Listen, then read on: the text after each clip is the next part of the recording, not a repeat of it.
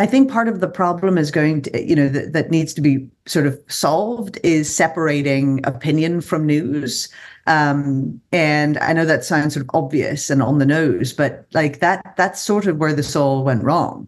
We had a lot of young people come up thinking that journalism is actually like activism, and journalism is advocacy, and it's using your platform to say something, and it's trying to make a difference. And it's actually none of those things. And actually it's antithetical to any of those things. So I think that our very concept of what news is has been damaged.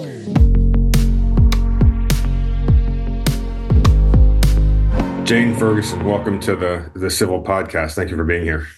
Delighted to be here. It really is a pleasure. You and I have been to a lot of the same places, interestingly enough, around the world on different sides. Me when I was in the Marines or CIA, and then you covering these wars. Mm-hmm. You've a storied career as a war correspondent from al-Jazeera to PBS. You've written for the New Yorker. And recently published a memoir, which, we'd love to talk about also. But I wonder if you could just give me a little bit about where you're calling in from and what you're doing now. I'm calling in from Lower Manhattan in the middle of a snowstorm here. I moved to New York in 2020, so I continued traveling out from here as a reporter, but I've taken a fair bit of time off now where I wrote that book. And I teach journalism at Princeton University. I'm staying on as a fellow, but I'm largely in New York City now, kind of trying to somehow divorce myself from war reporting. So I feel like this is a pretty good place to reinvent. Something that Suzanne, who our co-founder, something that she and I have talked a lot about, that's more, the farther away I get from the government and the CIA, the more interesting I think it is how much I've connected with journalists who've been in a lot of the same places. Yeah.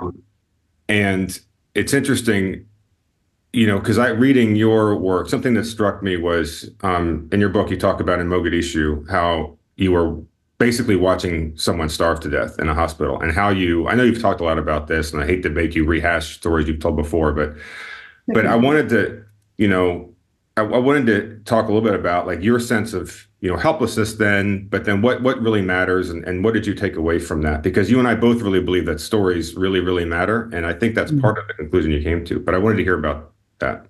I was on the road covering some pretty grim stuff, dangerous things, and also just really, really sort of tragic reality of life situations at a pretty young age. And it was partly because I wasn't very successful. It was partly because, I didn't go to a very fancy college or get snapped up by a network early on. So I was part of this generation that kind of, graduated into the middle of the financial crisis. Didn't have anything else I wanted to do. This is all I'd ever wanted to do since I was a little girl. So I wasn't going to give up. So we all went off and freelanced. And freelancing meant that very inexperienced, very young, we were thrown into places like Mug, where, it should have been more veteran type, amazing reporters. So I'm, 25 and I'm watching people die, which is totally normal for those who go into military service and armed service and much, much younger than 25. They deal with life and death.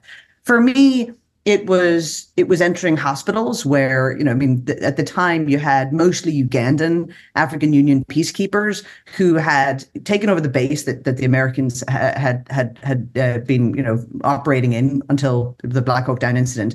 The African Union peacekeepers had kind of come back in, taken over the base, and occasionally, like once a week, they might open the hospital for civilians to come in because they would have particularly good doctors, and they could come in and get some medical treatment and maybe some drugs that they couldn't otherwise get in Mogadishu. So it was a massive eye-opener for me. I was this kiddo who had grown up with these really romantic notions of what my career would be like, and also kind of perhaps there was a sense of vanity about the reporting and how important journalism is and truth to power and blah, blah, blah. But the reality of being there in that moment is an extraordinary amount of intrusion. And I think you're also faced with, and throughout the book, I talk about this a fair bit, you're faced with a constant, hopefully, if you're self-aware, kind of struggle, recognition of the tightrope that you're walking between trying to do good in the world, but also having professional ambition. And, the latter can feel very ugly when you're standing in a hospital ward filming a kid who's now, in their last moments, just a baby. And so I struggled with that for the first time when I was in that hospital ward. I thought, why am I here? Am I helping at all? I'm essentially intruding. How helpful is this? And is this just a sort of voyeurism? I'm selling my work to CNN. I certainly hope it makes a difference, but I'm also a person who chose to be here for self-interest as well, because I want to do this work. So all of those really complicated, big, heavy topics are kind of rushing around in my mind while I'm 25 and also kind of exhausted and hungry and a bit scared. Yeah, that is a lot. So you grew up in rural Northern Ireland. How did you get from rural Northern Ireland to Mogadishu? Well, I was born in, basically, I always describe it as like the last Protestant, very ardently loyalist to British rule village just before you got to South Armagh. And South Armagh was called Bandit Country throughout the 70s and 80s and 90s because it was a real IRA heartland. I mean, I was born in 84, so at the time, the violence was such that the British Army in those rural areas, because it was a small farm, it was outside a village, the British Army actually stopped transporting choops via road because the number of ambushes had been so successful against them. So they only choppered. So Chinook helicopters were sort of like in the air all the time. And it was very, very militarized area. But of course, when you're a kid, everything is normal. You don't really realize. I remember the first time I ever went to England and I realized that the cops, this is obviously pre 9/11, didn't carry guns, like big automatic weapons, And I thought it was very strange that the army didn't have checkpoints up in the street. And so, but it wasn't, I don't say any of that to describe it as this incredibly violent childhood, because the reality is that whenever you're living in a place where there's an insurgency, you're very rarely present for the violence. You see it on the news. You hear it. I mean, they used to blow up the village police station all the time, or courthouse. That was a big one in Armagh. But it's sort of lurking out there, and you're kind of living in this interesting sectarian divide. And I write about this, that the war was a little bit of a secret, whereby families didn't talk about. When you've got very divided sectarian communities, you must never tell anybody if you have a member of family who's in the military, and you must never talk about, certain things because you don't know who's listening. And I just remember that the IRA were always these bad men who were out there in the hills, and there was this wild mystery to them, and they were the bogeymen. And I was fascinated, and I know that it's pretty wild that it took me so long to look back and realize actually it's interesting that I spent most of my career covering insurgencies and really, really trying to spend time with them. And I was fascinated by the whole thing. And I think the secrecy of it, the fact that we then all watched the evening news every night, like the voice of God, and it was also a pretty patriarchal place. I didn't really have any female professional role models at all. I didn't know any women with big, interesting jobs, frankly. But on the evening news, the BBC had, they had quite a few female anchors in the studio, but also, their chief female foreign correspondent, Kate Adie, used to travel all over the world. And I just, I'd such wanderlust, and I just wanted to travel and ask a lot of questions that you weren't really allowed to ask in Northern Ireland. So I couldn't believe it. I mean, I would turn on the TV and she'd be all over the world. And it just seemed like an incredible job. So I think I decided very early on that was for me. Where'd you go after Somalia? What was your track? Well, I was living in Dubai, so I would bounce around. I did quite a bit of Somalia and Yemen because I was really covering, this was before the Arab Spring. So I was at the time covering the offshoots, the Al-Qaeda franchises that were really trying to pop up, because the big sexy stories in Kabul and Beirut and Baghdad, like the big stories that all the more senior correspondents were covering were kind of covered. So I was always kind of looking around the edges of what I could be additive for. So I did a little bit of work in Sudan, and I covered actually some of the US's counterterrorism efforts in the Sahel more broadly, like training forces out there. But yeah, mostly Yemen, and then the Arab Spring happened. And so when the Arab Spring happened, that was it for me. You know, I mean, I'd been studying Arabic. I'd lived in Yemen for a short period of time, and I started really, you know, pivoting from the kind of the counterterrorism al-Qaeda franchises to covering these revolutions. And I covered, you know, the protest movement in Yemen and basically the removal of Ali Abdullah Saleh, and then what happened afterwards. And al-Jazeera kind of, I moved over to al-Jazeera to cover these protest movements. And now they obviously were incredibly well staffed with much more expertise than I had as this kiddo. But I did have this wild kind of gung-ho, mad courage. And so I started doing the really dangerous undercover stuff for them, where they were like, hey, would you like to could we smuggle you into Syria? And they liked what I'd done for them in Yemen, because I'd gone in and not gone on camera. I'd just been voicing pieces because I was basically kind of running around a collapsing regime that would have kicked me out of the country at best. And so they liked that. And so they said, well, would you go to Syria? And this was the very early days of the sort of insurgency and uprising in Syria. And that's really was sort of the next chapter in my career. I want to talk way more about Yemen and what's going on there now in a minute. We'll come back to it. But it is interesting. You've had a lot of close calls in your life, because Marie Colvin went into Syria after you came out, was killed. A friend of mine who was a SEAL tells a story that is Marie Colvin's story. I can't remember, somewhere in Syria, and they were going to do something. And he said, this door opens, this woman with an eye patch leans in and says, can I come? And he says, he had absolutely no idea who she was.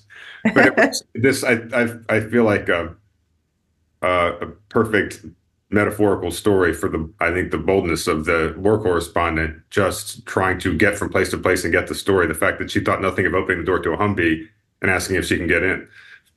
Right. And she was so experienced, you know, I mean, it was such a very strange close call with her. We'd never met. We never did meet.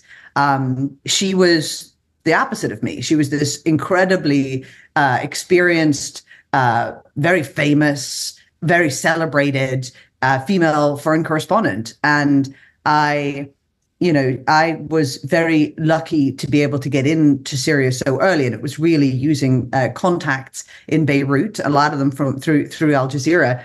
And I was, you know, for me, it was, you know, the tragedy of Marie Colvin's death actually ended up being this very strange, grim lesson for me, because I was really petrified when I was in Syria, and I was so ashamed of being so afraid. I was supposed to go in. Mentally, I was thinking maybe a week, and the siege was really cracking down on Baba Amr neighborhood in Homs. But I get to it takes several days to cross the border from Lebanon, because we're constantly dodging sort of government checkpoints.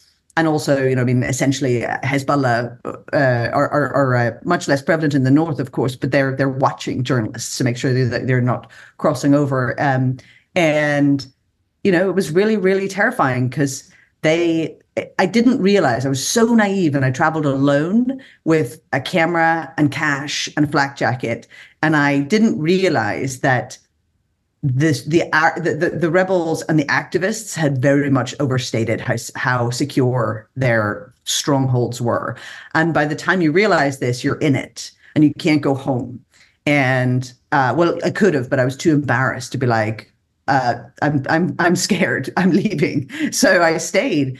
And their plan, they explained to me when I got into Syria and I was in sort of like roughly rebel held areas. I mean, like we would come across like government checkpoints and just do a U-turn in the road. Like it was absolutely insane. There's no way I would do it now. And like And like, I mean, in a car filled with guys with guns, not even like we're really, under the radar. So they then eventually explained to me that the plan to get me into Homs, into the one neighborhood that they really controlled, was to just drive me in one of those classic pickup trucks and hope we didn't get stopped. And so I'd wear a headscarf and, they wouldn't, hopefully, but if they pull us over, they will ask me for a government ID. It won't matter if I don't speak. Like, they'll ask me for a government ID and then I'm totally fucked. And so I just couldn't believe it when they told me this was the plan. I'd heard rumors of this big tunnel that we might use. And they were like, no, we're not doing it for you because you're a lone female. So it'll be easier this way. And so then they got me in, and it was just incredibly obvious to me that these activists and Free Syrian Army guys had taken a massive risk, like especially the defectors within the FSA. Like, the commanders were like, well, we're basically gambling on a no-fly zone like you did in Libya, and then there'll be mass defections, and then we'll be fine. Then we'll have momentum. But until then, if they move before, the Americans do, then, we're all going to die. And I'm like, okay. And I just had this real feeling that I was going to get killed. And that also, if I'm honest, that they, it might serve their purposes. Not that they were going to purposely kill me. Didn't think they were ever going to do me in. They weren't worried about it, yeah. But they weren't worried about it. I feel like that might be an unfair thing to say, because there were acts of extraordinary heroism to try to get Marie Colvin's body and her injured cameraman out, and many of them were killed doing that. So that is unfair of me. But at the time, I was thinking, and I was so afraid, and I was so ashamed of how afraid I was, because I was 27, and I thought, you're not supposed to be a chicken shit, and so. After several days, I did leave. Now, I'd filmed a ton of stuff. I'd gotten loads out. We did a 3-part series, and it was a huge success. But I did feel like I had failed, because the truth is, people say to you, oh, thank you for doing this work, blah, blah, blah. But the reality is that you fight for those assignments. Like, that's a big deal. There's a newsroom full of people, maybe not everybody, but there's at least 3 or 4 other correspondents who are pissed off they didn't get that assignment. So when you take it, you can't come home early because you were scared. So I was really worried that I just didn't have what it took. And I was, I write about this in the book. I was very shaken up. I think I clearly had the wits scared out of me. And I was like looking in my hotel room. At one stage, I couldn't sleep. I got up. I was looking in the wardrobe for Syrian agents. It was pretty bad. So I realized I needed to go on vacation. So I called my boyfriend at the time, who was living in London. I said, let's meet in Istanbul. I just need to decompress. And that's halfway between, I don't care. Let's just get on a plane. And I was in my hotel room in Istanbul when the news broke that Marie Colvin had been killed.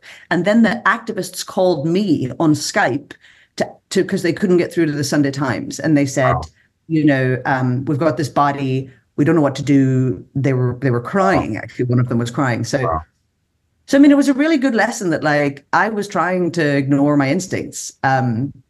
And I was just too busy, being afraid of what, my self-image.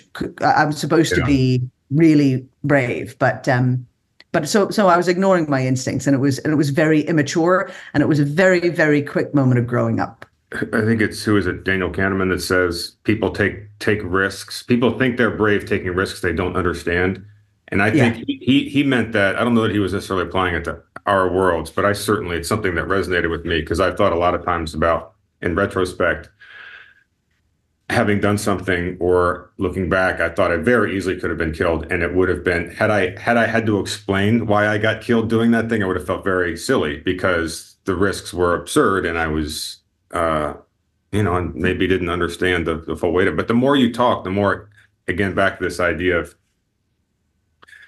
how I think, we have some mindsets in common, we being people from my world and war correspondents. And the big thing is, to your point about being afraid, but also knowing how you were working through that. You wanted to be there, and there was this sense of, glory is the word that we would use. It's not necessarily the way you're putting it, but of course, from where I come from, I just had this conversation with a friend of mine. Let me put it this way. I had the conversation with a friend of mine the other day, and she was, and and she said, how did she put it? She's like, you guys, all you guys are happy to let people thank you for your service, but you're clawing over each other to get to go do these things, you know? And she didn't mean it as an insult. She's just saying, you know, you love what you do. Yeah. And yes, it's dangerous, but you love it. Absolutely. You love it. And the truth is, yes, like, you know, it doesn't feel like a sacrifice in that moment. It feels exciting. It feels incredibly purpose driven.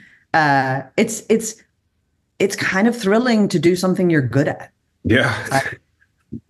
It's really nice. And it's really great to push your own boundaries and I you know, I never really felt you know, I never really felt like, I think if you're running also, for me, there was a lot of like running away from feeling like a lot of inadequacy, but I never felt that when I was on the road. I always felt like a sort of relatively healthy sense of self-respect when I'm doing this work. And not because I think I'm changing the world, but just because I think I can see I have a role here and I have a purpose and I'm really good at it. And that's enough for a very happy existence for these series of days. And it's not really just an adrenaline risk. I mean, adrenaline rush, you know, a lot of people mistake it for that sense of purpose and happiness that I have on the road. Like, I mean, you can have an adrenaline kind of rush. It's kind of like, you know, it can be thrilling at times, but that usually wears off very fast. Like it's, especially the more you do this kind of work. I think it's more, it's true. You know, there's a sense that it's not so much that the world makes sense when I'm doing this. It's that I make a lot more sense to myself when I'm doing this. And it's sort of very strange because I still can't quite explain it beyond that. I think you explained it perfectly. And I'm, you know, if this was reversed and you were talking to me, that's exactly how I would have described what I used to do. The exact same words. It's hard to give up. You know, it's very hard because your ego, you know, doesn't always let you sort of start doing something else that you're not naturally elite at. I mean, what you did and what many of your colleagues do, you are the best. And it's not about being better than other people. It's about knowing that you're extremely good at what you do. Yeah. That's really hard to give up. Yes, it is very hard to give up. It's very hard to give up the job and of course, you know, the simplicity of knowing at any given moment, you know what's important in the next 10 minutes, to the next 2 hours. You always know what is the most important thing. There's never any distractions. You're absolutely clear. Like as chaotic and dynamic as that world is, where everything is in flux, ironically, or maybe not ironically, maybe it makes perfect sense that you also always know what's most important and what you're doing next. And that's something. Yeah, that's real. There's real clarity. You know, there's clarity and that seeps into your relationships. You know, I mean, there's no small talk. There's very little social awkwardness. You know, I mean, a lot of us foreign correspondents hide, like we have sort of there's this aura of coolness, but actually a lot of us are very socially awkward. And so, but when we're together and on the road, you know, like relationships are just incredibly uncomplicated. And I find that makes people just feel all the more kind of at home. I very much enjoy that. And we live under these little labels. It'll be like, oh, such and such Washington Post, such and such, you know, CBS and such PBS. And so, you know, we all have like a little label that feels like a role that we all have to play. And, you know, it's really nice and uncomplicated at times. Yeah, it is. And it's addicting as hell. So let's go. I mean, let's talk about Afghanistan for a minute. Because so you, in your book, I think you wrote that that's the war that made you, of all your experiences. And I wondered why that war. I think it was a real touchstone throughout my career, as it was with a lot of people's. Obviously, because it was the longest war in American history, but it totally sort of dotted all along the timeline of my career and me kind of growing up. I mean, I was 17 I was about to turn 17 when 9/11 happened. And then I watched this war, through the lens of a young kid who just was so pissed off that she had to go to college before she could get to be a foreign correspondent and then go off and actually do what she was going to do anyway. And so I watched it on TV, and then I got out there, and I felt like the young, much more self-absorbed 23-year-old version of me, 24, was like, I had been reading about these people and this sort of tribe of foreign correspondents my whole life. And now I'm here, and it's true and it's real and they're really cool. And I found my people, and I found, what I want to do. And I just had this unbelievable interaction, God-given afternoon with Tim Page, who was, he was meant to be, that journalist in Apocalypse Now. He was this wild legend, and he just, talked to me about what I should do. And I'm someone who takes direction pretty well, and I remembered it. And then I just kept returning to Afghanistan. Went back. It was the first place I ever had where I really lived there, and it was my beat. I was a correspondent assigned to that one country. I had extraordinary experiences. So when I went back, I was 28, 29, still pretty young, still really gung ho. And then over the years, going back again, as things really, really deteriorated in 2019, 2020, and obviously 2021, it bookended so much of my career. Perhaps it's self-absorbed to say, but I can't look at a particular point in Afghanistan's history without also seeing this kid, young woman, girl growing up as a person and as a journalist. This is the reality. You live on the road. You can't really separate who you are and your work. We don't come home at 5:30 and close the door and sit down at the dinner table. This is our lives. So I can't help but project a little bit when I see that. The civil, so much what the company's about is engaging in hard topics and trying to see the best form of opposing arguments. And I can every difficult subject there is, I can engage with in what I believe to be the best effort at rationality. At least I don't feel emotionally charged. But Afghanistan instantly, it's hard for me to get all the way through. And I think part of that, just as you said, so many of us grew up in that war. It was a generation long. So going there, going back, going there, going back, and watching the phases of the war and how, really it was, probably 3 wars in one. And then of course, the way it ended is, it is difficult for me to find the words to how bad it was. For so many of us. So, I don't know where the question is there, but what is, and I don't want to we're going to get into some of the bigger picture here in a second, and Afghanistan certainly plays a role in that.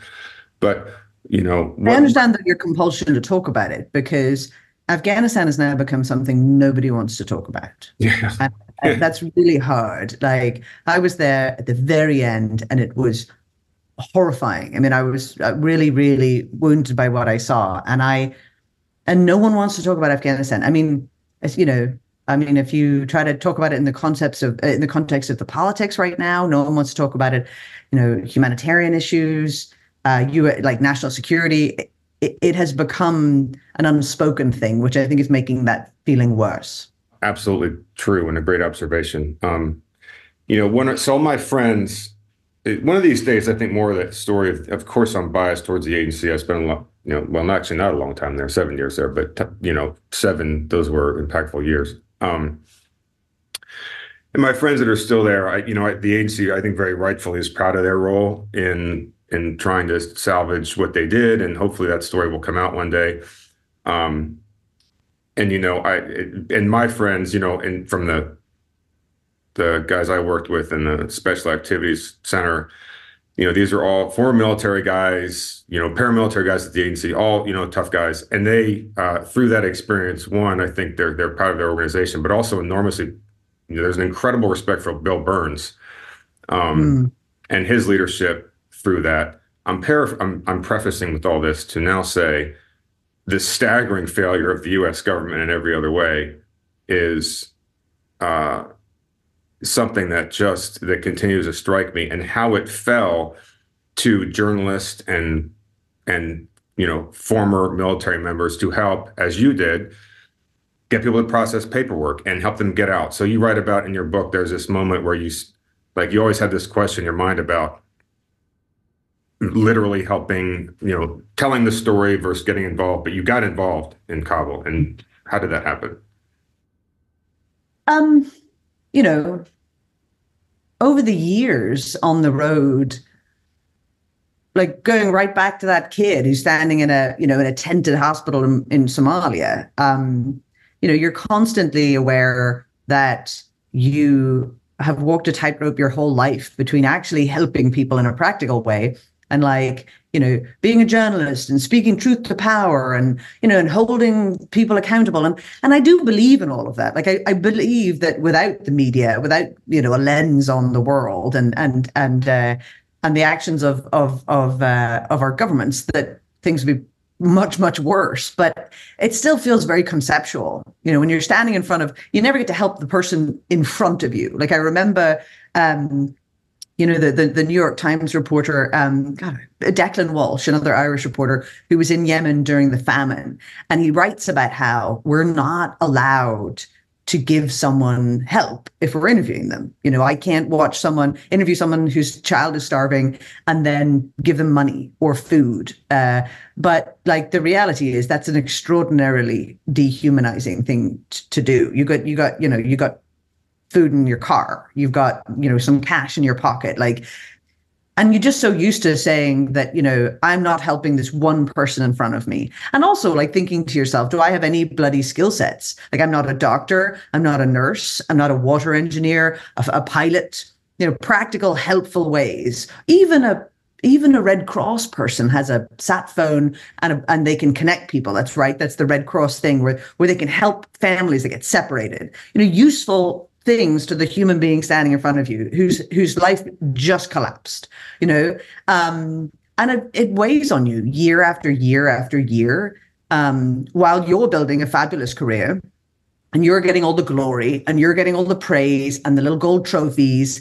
And, you kind of start to wonder, if there's something a bit grotesque to your work. And it's only one side of your brain. The other side of your brain understands, the world. But yeah, it just sort of came to a point where I had this extraordinary power. It wasn't supposed to be, because the whole system had collapsed.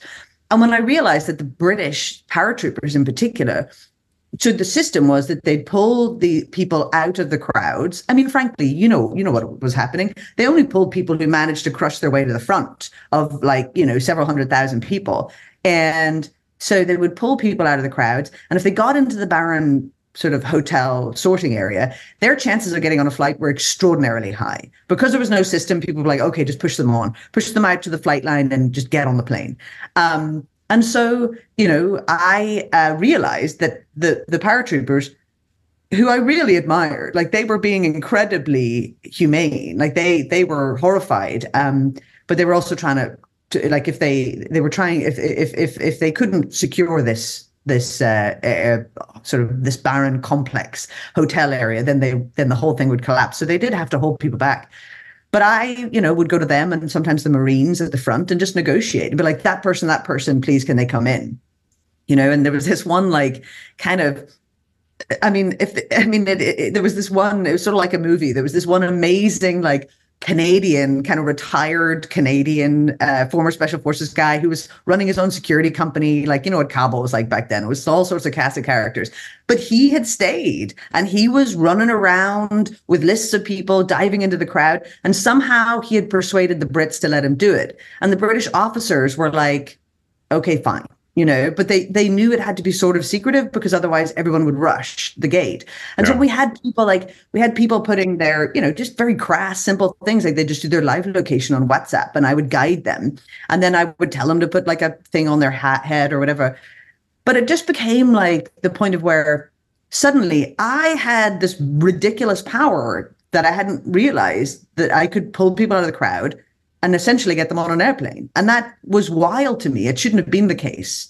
I'm not an immigration official, but, I just, what am I going to like be, in my deathbed when I'm 80 thinking, well, it's a good job I stuck to the rules and didn't help any of those people, there's so much, there's so many moments in your career when you're at the coalface of history. And I don't mean that sounds kind of melodramatic, but it is true.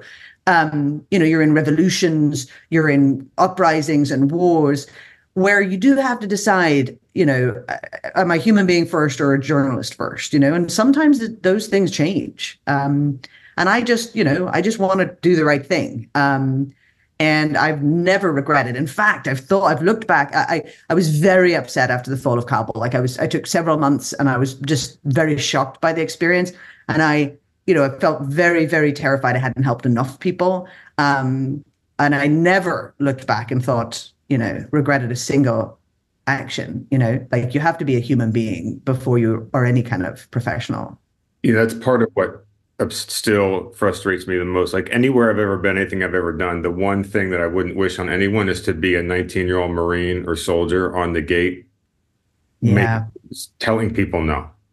I just the situation there that the U.S. government put them in is horrible. The moral injury. I did a story where I interviewed the pastor who was with the Marines. And she said she was getting 3 to 4 hours of sleep a night because everybody was so horrified they needed to talk to her. They needed like religious counsel in the middle of that. And the Brits were the same. They were kids. They were like, teenagers pushing back women and children back into the Taliban. And I know that this shouldn't matter, but it does. Everybody spoke English, so people are like, hey, can you please help me? And I know that it shouldn't matter, but like it does change, like, because your brain turns when someone says, excuse me, ma'am, like, and so they were dealing with people who were pleading with them in English, and I think that shouldn't matter, but it does make a difference. So in the time we have left, let's solve the problems of geopolitics and media today. Excellent. This year, 80 some countries are going to have national elections and multi-billions of people are going to vote. Mm-hmm. Wars in the Middle East and NATO's eastern flank. We have an election. And we've come to a moment in the international system that, you could trace it back from wherever, but say trace it back to 9/11. 9/11 happens, we invade Iraq, destabilize Iraq, leave Iraq, further destabilize Iraq, rise of ISIS, Syria, Arab Spring.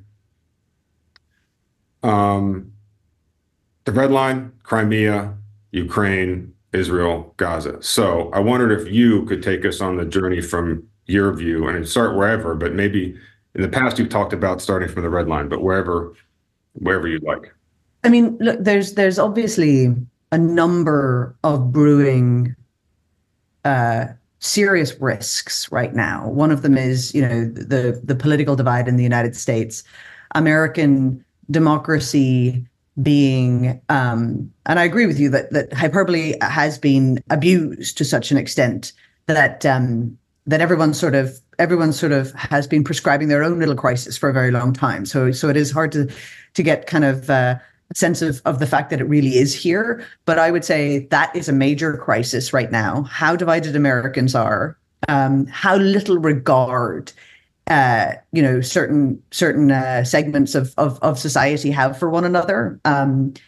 I would say, though, one thing that's very much so undercovered and is really frightening me is the kind of manifestation of what I think started in 2013 with the red line. And I know obviously the invasion of Iraq was a major, and 9/11, like these were massively important moments of instability. But I don't really think we'll look back and say, well, that's where the liberal world order shook. Actually, I don't. I think it'll be 2013. I think it'll be Obama blinking. And the reason is obviously, the emboldenment of Putin, entering, taking Crimea, entering Syria. But there's something no one's really talking about that really, really unnerves me, which is an extraordinary level of normalization and acceptance of mass atrocities. What happened in Syria tested a taboo. What Assad was allowed to do to his own people. I mean, what are we, 500,000 dead? Or we stopped counting years ago? And, obviously some of those are casualties from the other side, but the level, I'm very concerned by the level of tolerance for mass casualties, for huge atrocities. I know that, war crimes have happened, pretty much uninterrupted throughout human history. But the fact that we no longer even bother to call them that, or, we're no longer outraged. I mean, remember Srebrenica? That was less than 10,000 people, and not to diminish the tragedy of that, but, what used to scandalize and disgust us and evoke a response hasn't for years. And I think that the psychological impact on that by dictatorships or on dictatorships is really dangerous. I think we're seeing it everywhere. I mean, in Yemen, however you view the Houthis versus the Saudis, the conduct of the war meant that a famine was acceptable. And it used to piss me off that the death toll, the casualty rate would be running at, like, people would keep repeating this very old figure that didn't seem credible anymore. 15,000 dead, 17,000 dead. But the United Nations found 400,000 children under 5 dead from preventable diseases and starvation. Now, Yemen was always very poor, but they counted that from excess dead as opposed to, casualty rates because of Yemeni poverty pre-war.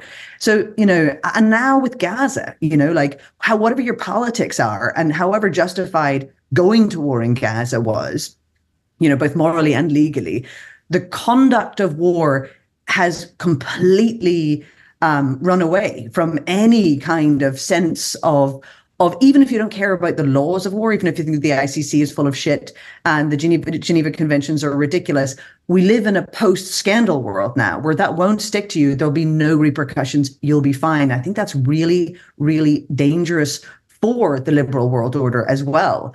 I know that it sounds naive, but, American leadership in the world, even from the standpoint of very, very flawed implementation of human rights around the world, and kind of at least the rhetoric of wanting to push slightly more democratic institutions in and around and freedoms around the world.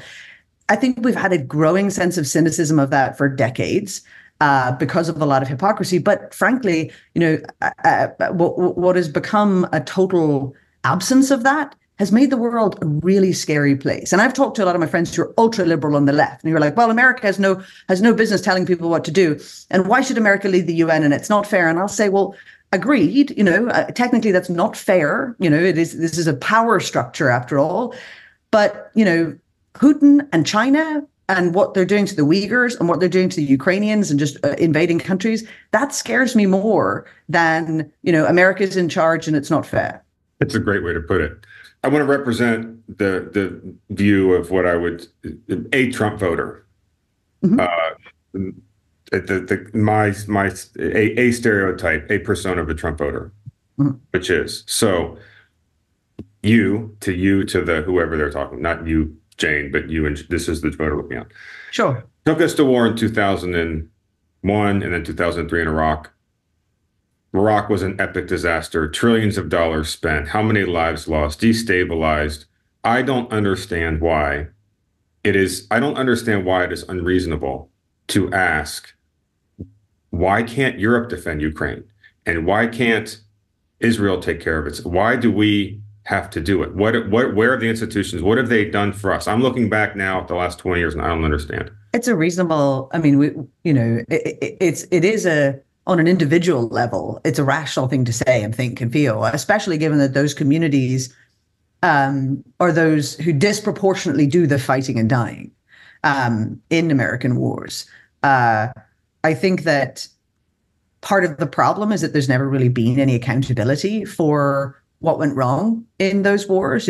People are asked to give up their sons and daughters to go to war, and there's never any accountability for disastrous decisions. And a lot, as we saw through like the CIGAR reports in Afghanistan, a lot of covering things up and trying to hide things from those people. They don't feel like their government is transparent with them about war.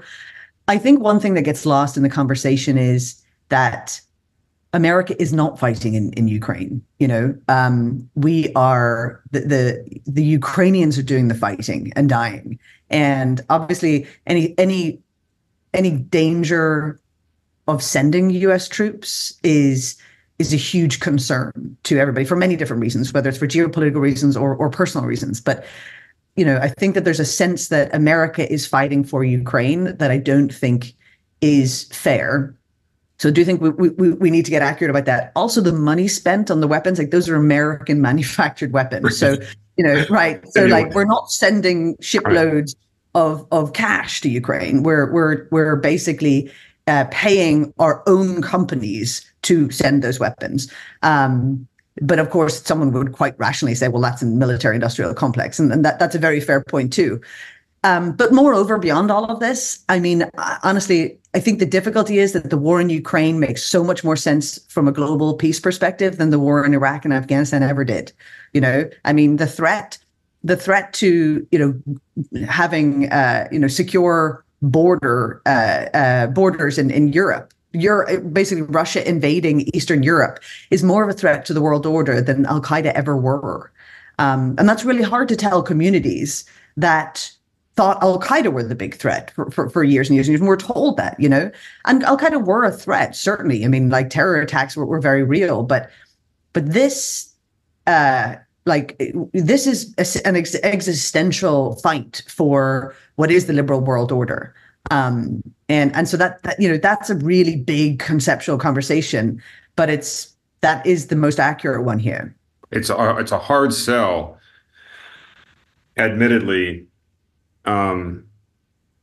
that the current defending the current state is essential, and the current state can be flawed. But defending the current international state is essential, and it's and we need, I think, to communicate that better. And this gets us into media a little bit. So last thing before we go, what is how do we? I will talk about my take on how we solve media, but what is your take on how we solve media? I think whenever we look back, the dying old news networks are never coming back. Like the way people used to absorb news is not coming back. I think part of the problem is going to, that needs to be sort of solved is separating opinion from news. And I know that sounds sort of obvious and on the nose, but that's sort of where this all went wrong. We had a lot of young people come up thinking that journalism is actually like activism, and journalism is advocacy, and it's using your platform to say something, and it's trying to make a difference, and it's actually none of those things, and actually it's antithetical to any of those things. So I think that our very concept of what news is has been damaged, and so I think more of a focus on hard news. And then obviously like the tribalism, people are just settled into extreme viewpoints and a lot of yelling at one another. Nobody's really listening. Another way to solve journalism is to stop basically, only hiring people from certain geographies and backgrounds and socioeconomic cultures. Journalism has gotten super posh lately. In the sort of 15 years I've been on the road, it's becoming more and more, a very, very well-to-do kind of career. I don't have the higher you rise in the ranks of journalism, and and people get very defensive when I say this, but it's true. Like the higher you rise, the more you look around, and you don't see a lot of working class backgrounds. That's just part of life, but I do think that massively impacts coverage and impacts the kind of civility of conversation. Yeah, true. Last question. What do you think is going to happen in 2024? The election, politics. Oof. I was just actually out with journalists last night talking about this. I think that if it's Biden, Trump will win. I think Biden is likely to lose a lot of young voters based on some of his policies. Certainly, the war in Gaza, I don't think, is helping him with a lot of the young, more progressive left in the party. I think their likelihood of just not voting is getting very high. I mean, they're not going to go off and vote for Trump.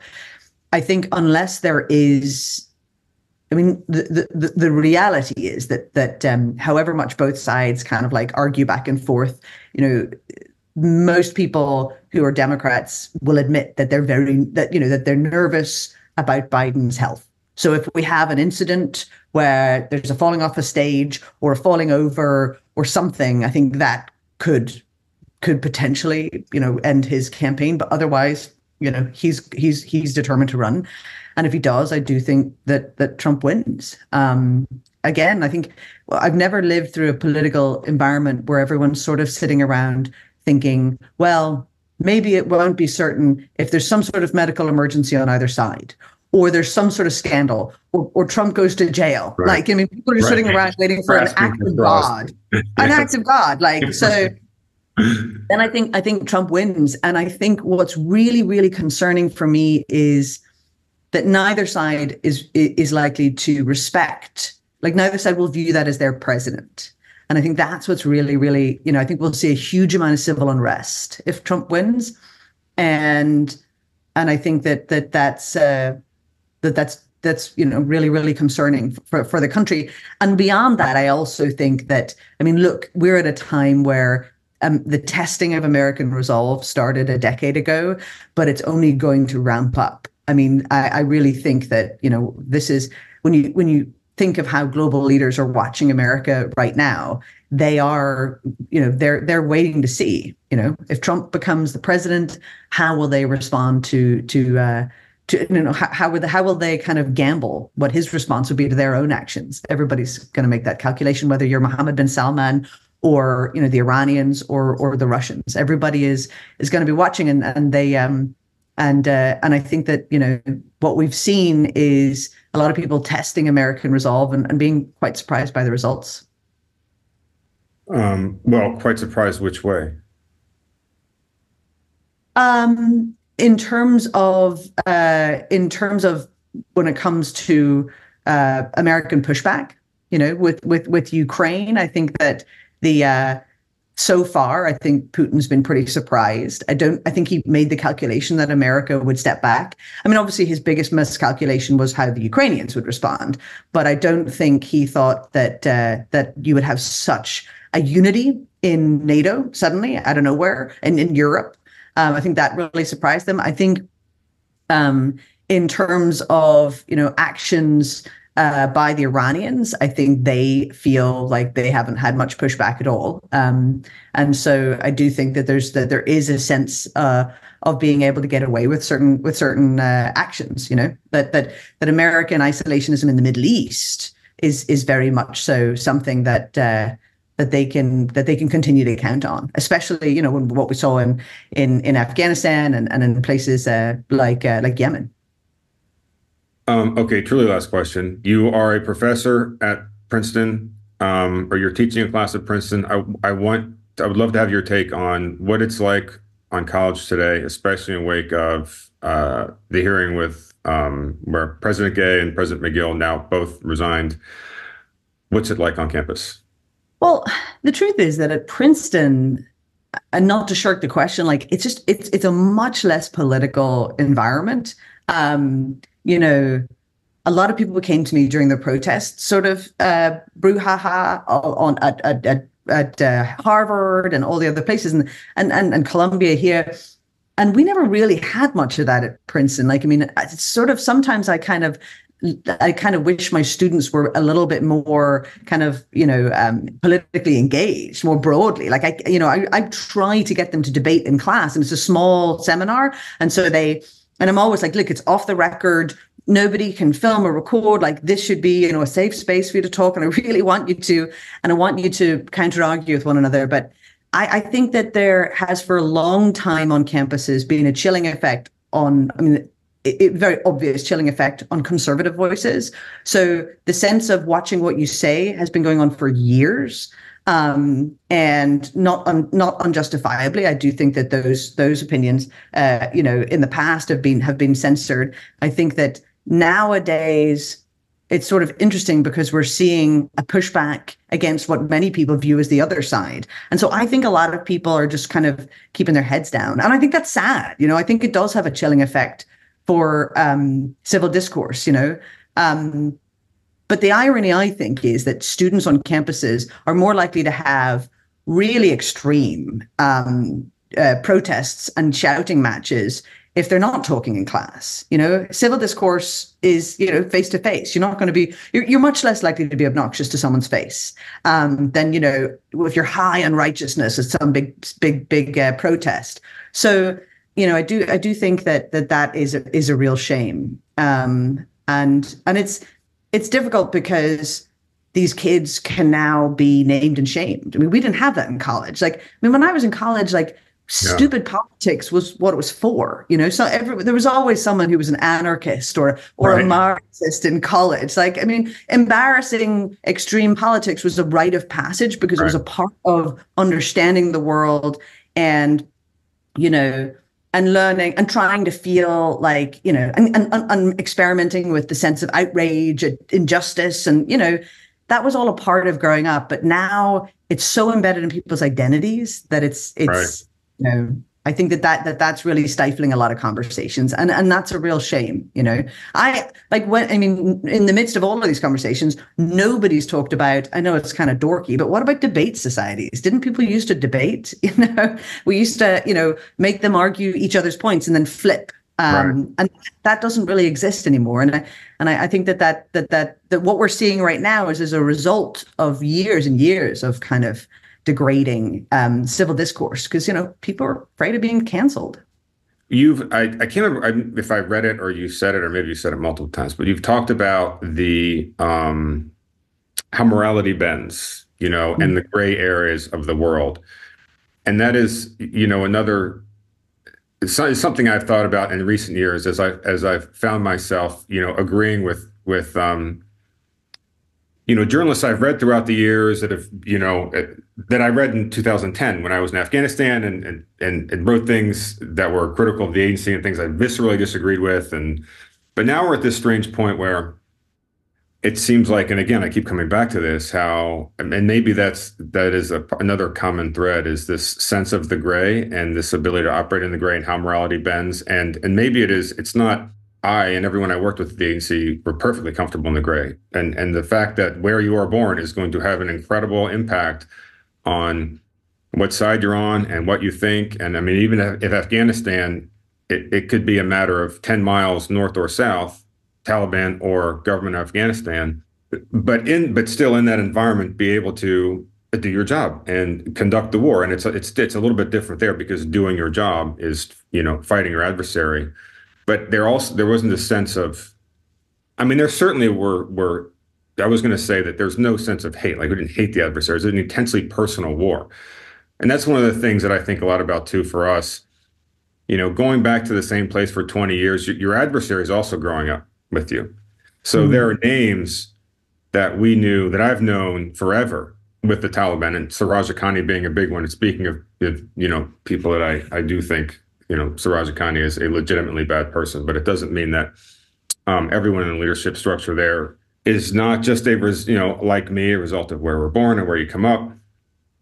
But the war was intensely personal in that we knew names. We knew the names of the Taliban cell leaders and the fighters and Al-Qaeda. And in many cases, they knew our names. And that's just an interesting experience and an intensely gray experience. That deep comfort in the gray is something that seems so lacking, again, partly as a result of today's media environment. Part of it is structural because everything being recorded today, people pull back. So some of it is just the technology forcing this, but some of the other big ideological currents seem to be at play as well. So anyway, I guess that was not a question. That was some thoughts.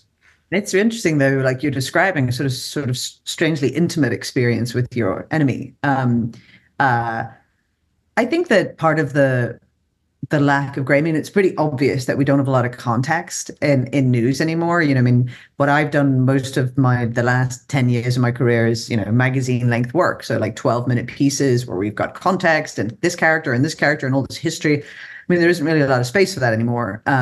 Maybe in documentary film, but certainly not in news. We have tiny lenses. I also think, it's natural that those who fight wars are always going to be, no matter how healthy the society back home and the media landscape back home, they always live in the gray area because that's the cruelty of war, right? I mean, you're supposedly defending a certain set of values, but sometimes you have to break those values in order to do that. So that's always going to be there, but it's compounded now by the fact that back home we have this extraordinary sort of moral clarity, right? Where everyone is viewing things through a moral lens, which also is one of the reasons that we don't. It's a wonderful way of never having to actually talk to people who you don't hate because they're deplorables and they're bad people, and so we don't talk to bad people as opposed to they're people with a different viewpoint from ours. So I do think that there's a sense of moral clarity that when it comes to global politics, people I get a bit frustrated when people see the world as they wish it to be, as opposed to how it is. And whenever you're out in the world, whether you're a diplomat or a soldier or the in between, you have to meet the world as it is.